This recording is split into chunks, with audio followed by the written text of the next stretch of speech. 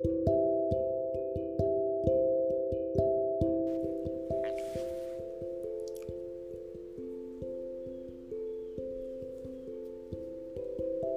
Sunday morning. Welcome to Dr. RT Colored River Connections podcast. Visit my new webpage, www.rtkennedysenior.com, and purchase my book, Colored River. Also, my podcast is on these following platforms: Breaker, Google Podcasts, Overcast, Pocket Cast, Radio Public, and Spotify, and copy RSS. As usual, I start with the scripture, but I want to do something different. I want to take the book by Mitchell and Luter called Soul Theology, and I want to read what W.C. Barton penned and what some of the hymns that have been around the black church for centuries.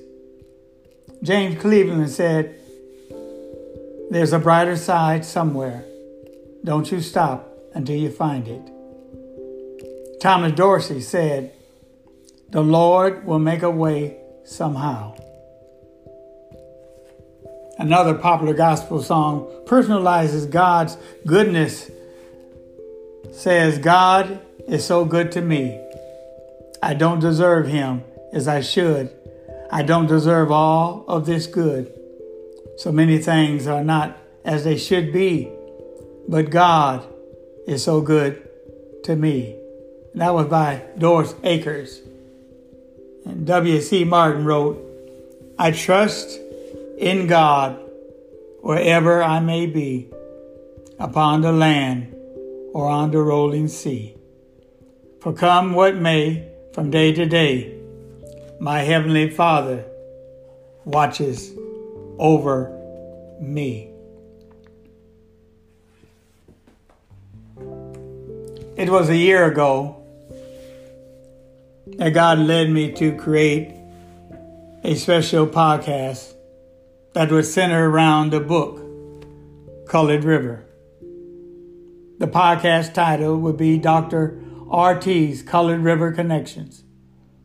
My intent was every week to tell a story about Colored River, explain to the internet audience what really took place in Freestone County, Texas in the middle 1800s and early 1900s. Since I began this project of faith, I felt like Ezekiel many times in the valley of dry bones. The hand of the Lord was on me, and he brought me out by the Spirit of the Lord, and he set me in the middle of a valley. It was full of bones. He led me back and forth among them, and I saw a great many bones on the floor of the valley, bones that were very dry. He asked me, "Son of man, can these bones live?" I said, "Sovereign Lord, you alone know." Then he said to me, "Prophesy to these bones and say to them, dry bones, hear the word of the Lord." This is what the Sovereign Lord says to these bones: "I will make breath enter you, and you will come to life." In 1972, I heard the prophecy of my grandmother, Annie Beatrice Child Henderson. "Russell, you will tell the story of the stolen land in Freestone County, Texas, and you will follow my late husband in ministry, Reverend William Henderson, and you will preach the word of God." I was 21 at the time. I preached 30 years before I retired from pastoring.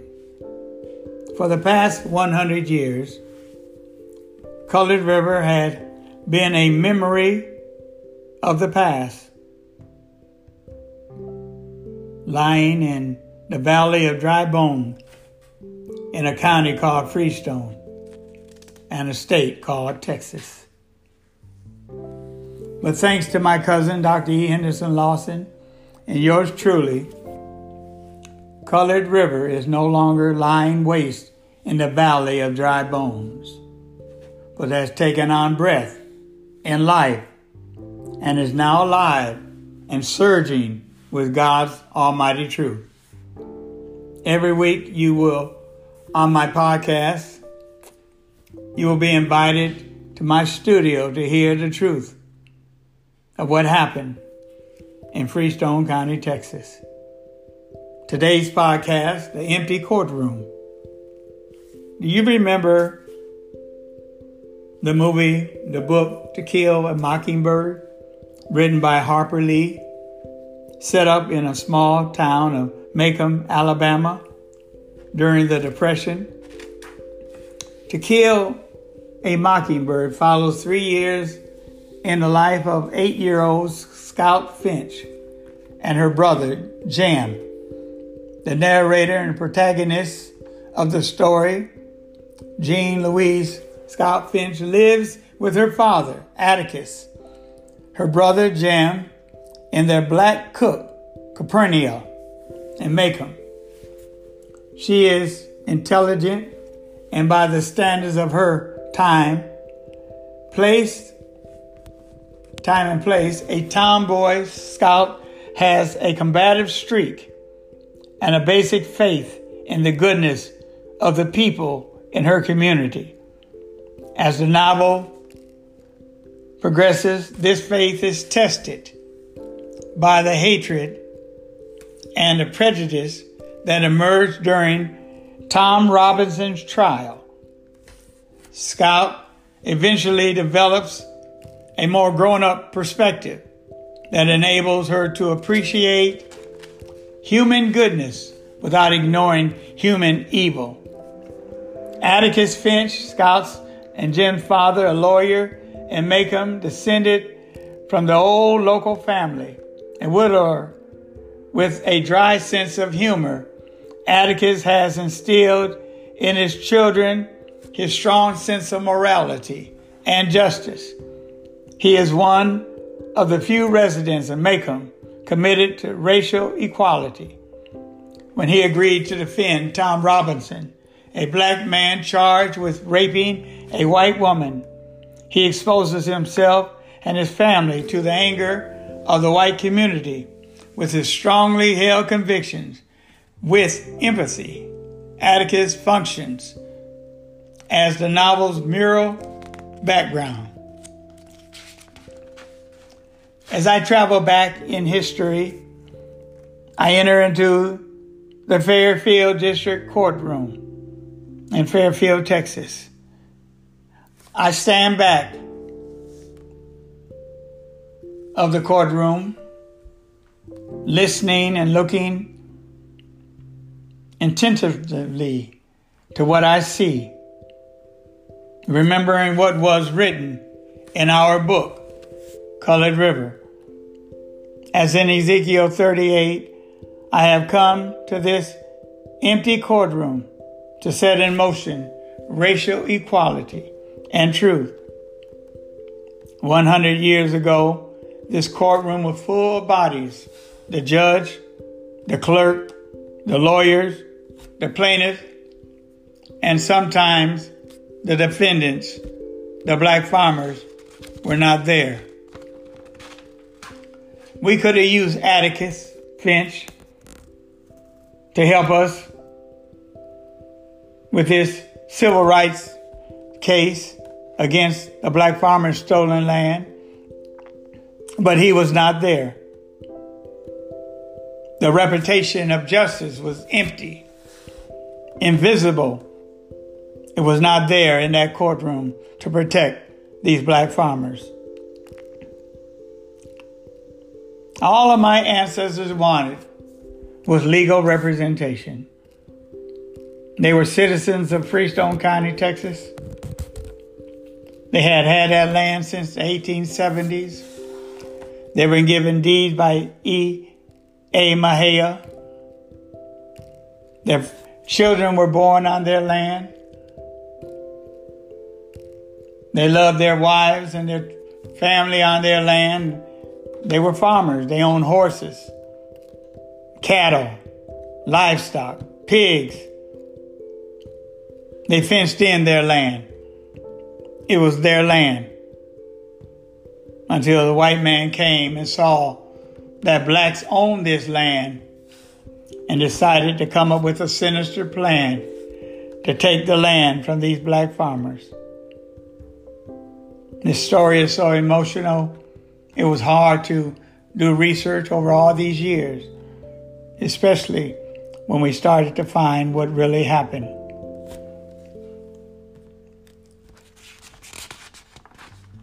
The reasons I know that the decision that the judge made in the 1900s concerning the black farmers, when he said default. Default means failure to fulfill an obligation or to appear in a court of law. Carol Baker suggests that the black farmers, especially the Henderson men, could not have come to that courtroom because Sheriff Burlington had arrested them for stealing a hog after the courtroom had emptied and the land had been divided between the selected white men in the courtroom. There was nothing else for the black farmers to do. They made it impossible for them to live in peace. And many of them were killed and beaten. So they moved to other lands within the community and never forgot the land they learned to love and the land that was given to them by E.A. Mejia.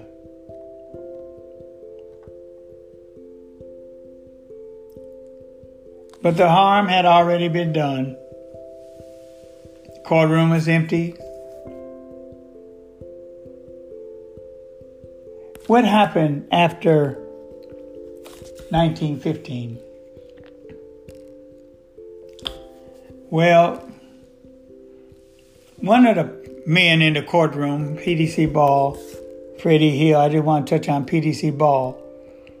The Fairfield Recorder, a newspaper in Fairfield, Texas, wrote this, called it The Local History. P.D.C. Ball of St. Louis was the largest individual landowner in East Texas. Much of his land was located on Hugh Henderson, Jim Henderson, William Henderson, Ezekiel Henderson's land outside of Butler, outside of Oakwood, west of the Trinity River. And I started to research the companies that were connected to P.D.C. Ball and Freddie Hill. Here are some of the names: Roboco Energy Incorporated, Wentworth Energy, and Marathon Oil. And not only did P.D.C. Ball gain wealth from these oil gas companies listed in the Fairfield Recorder, but P.D.C. Ball owned land associated with mineral properties in Anderson, Freestone, and Jones County. The family of P.D.C. Ball began to sell off the black farmers' stolen land in 1960 and 1950. The family of P.D.C. Ball kept at least half of the mineral rights, gas and oil rights, what came in, and the properties of the black farmers were given no opportunity to keep anything from their land that was stolen. Being a minister, I have always been taught to seek the undivided truth, wherever it may lead. When Dr. E. Henderson Lawson and myself started investigating on what happened, we found collusion, we found theft,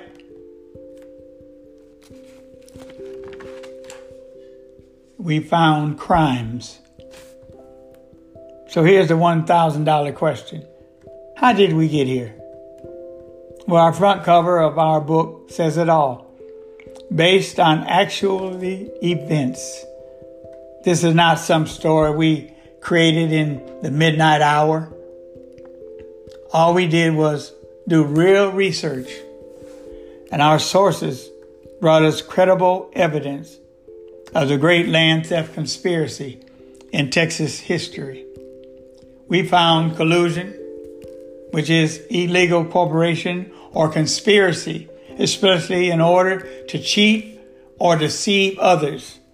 The black farmers, the Henderson family, they were cheated. They were deceived by the alliance. Those white men in that all-white district courtroom. We found collusion.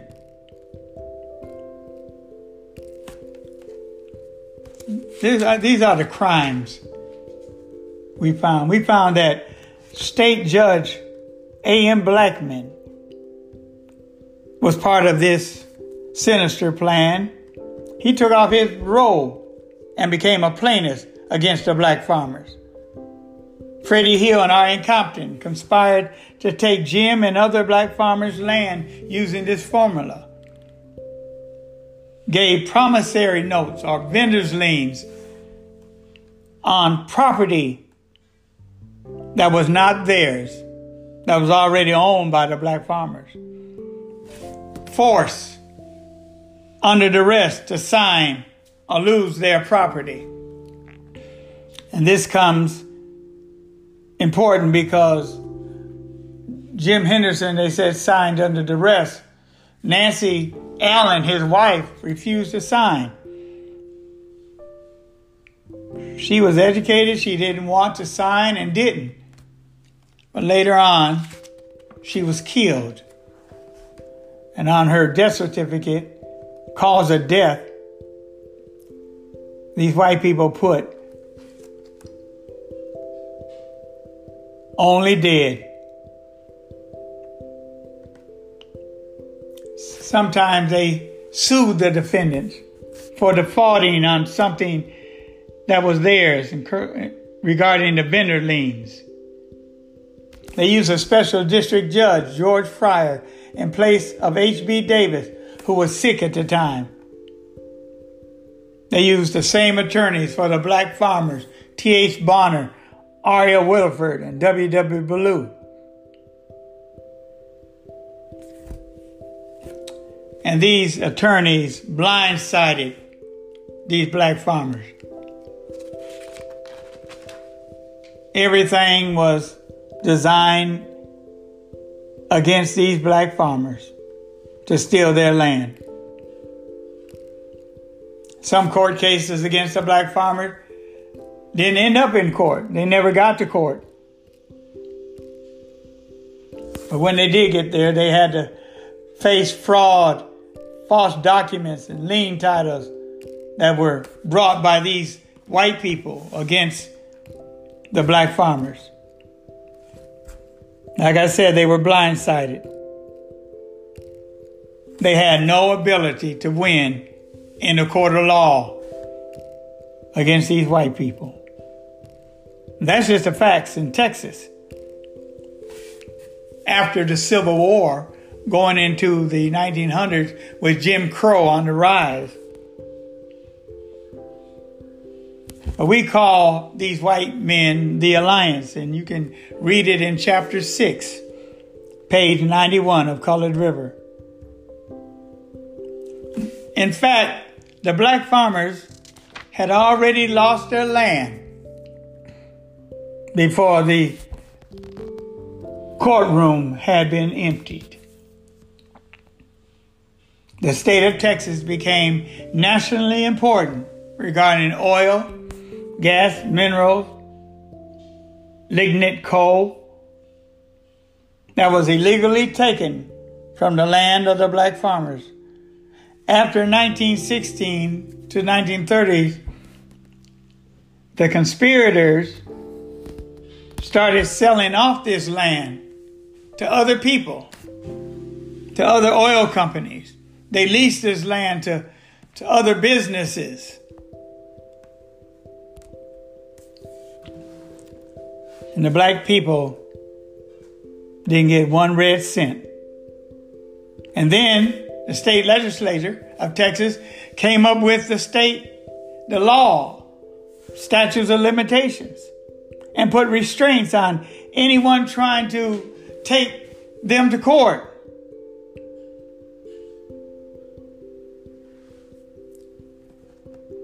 So I started this podcast to speak truth to power.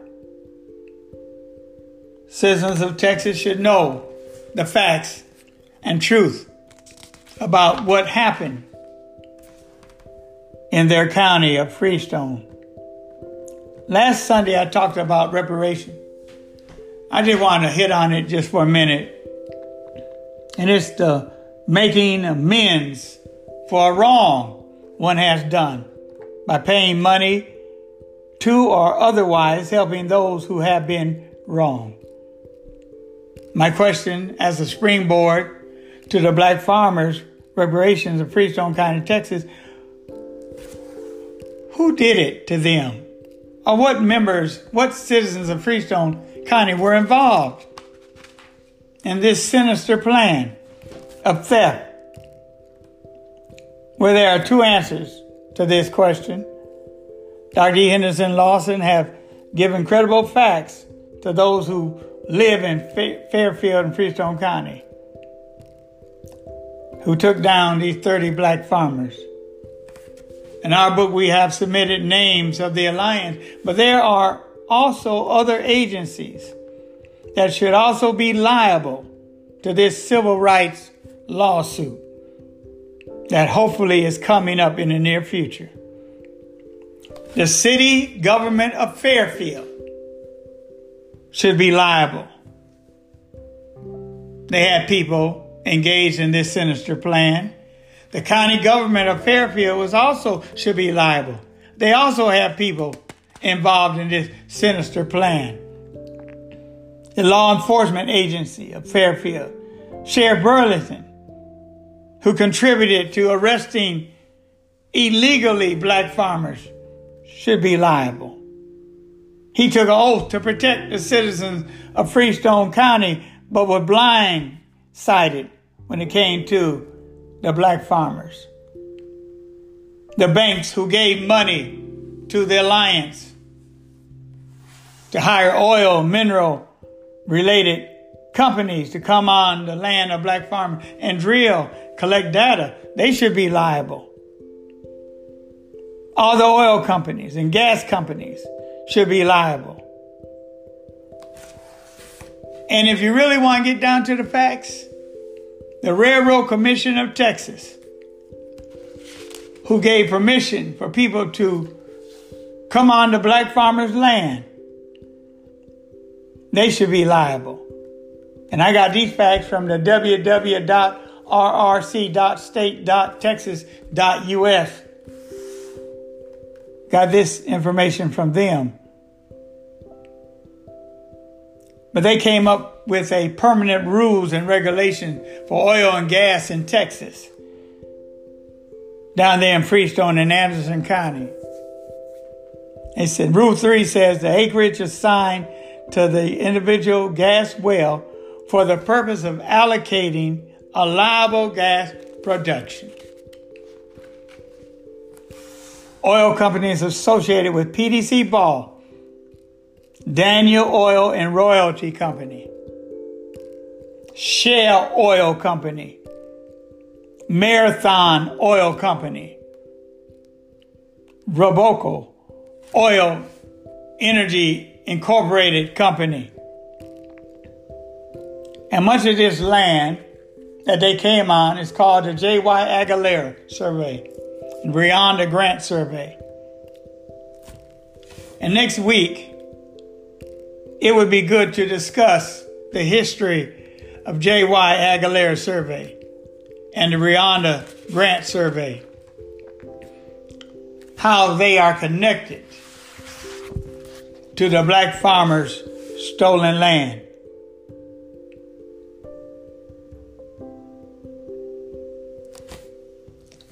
let's discuss next week. Let's take the late civil rights icon leader, John Lewis, and call next week's podcast Investigating the Black Farmers' Civil Rights, and call it Good Trouble in Freestone County, Texas. Over the years, I have never forgotten about my ancestors. And the heirs of my ancestors are all across America. The heirs of Jim and Nancy Allen Henderson. Those are called Allens or Hendersons.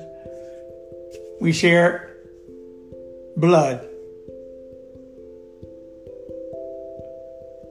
Although I haven't met all of them yet, I have met many. It is my hope that one day we will have a large family reunion. The next one in 21 will be in Detroit. And I will provide information on Facebook, Instagram about the reunion.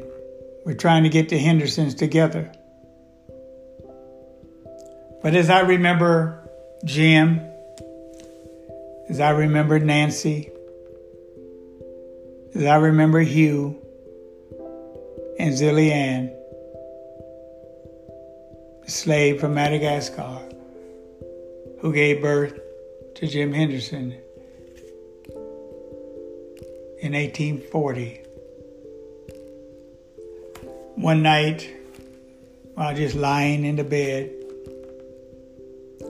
I took up a pen and a notebook. I asked God to give me a voice and write a poem about the black farmers, the Hendersons of Freestone County, Texas. And late that night, early in the morning, I wrote, "The voices of the dead are never silent when justice sleeps. The voices speak loud and clear along the dark Trinity River. Through the oak woods they whisper the sounds of freedom. Their cries are heard at the morning dawn. Their graves are marked with wooden crosses and old dusty gray bricks. Their bones rest beneath the Texas dirt as their memories flow down through history. Perhaps if we become still, we can hear their eternal voices. The voices of the dead are never silent when justice sleeps. The hours after midnight become long and mystic. I try to hear their voices, but I only see their shadows swiftly wandering through twilight before dusk.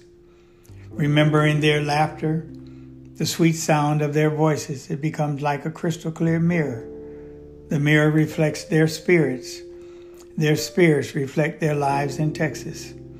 I shout out to them, but it's like distant cries that covers the dark Trinity River. A voice cries out to me, "Don't be afraid. It's only the blood that cries out to you. Come and walk with us through history." I'll see you next week. Y'all be safe. Wear your mask. Wash your hands. This virus is deadly. It's killing thousands of people every day.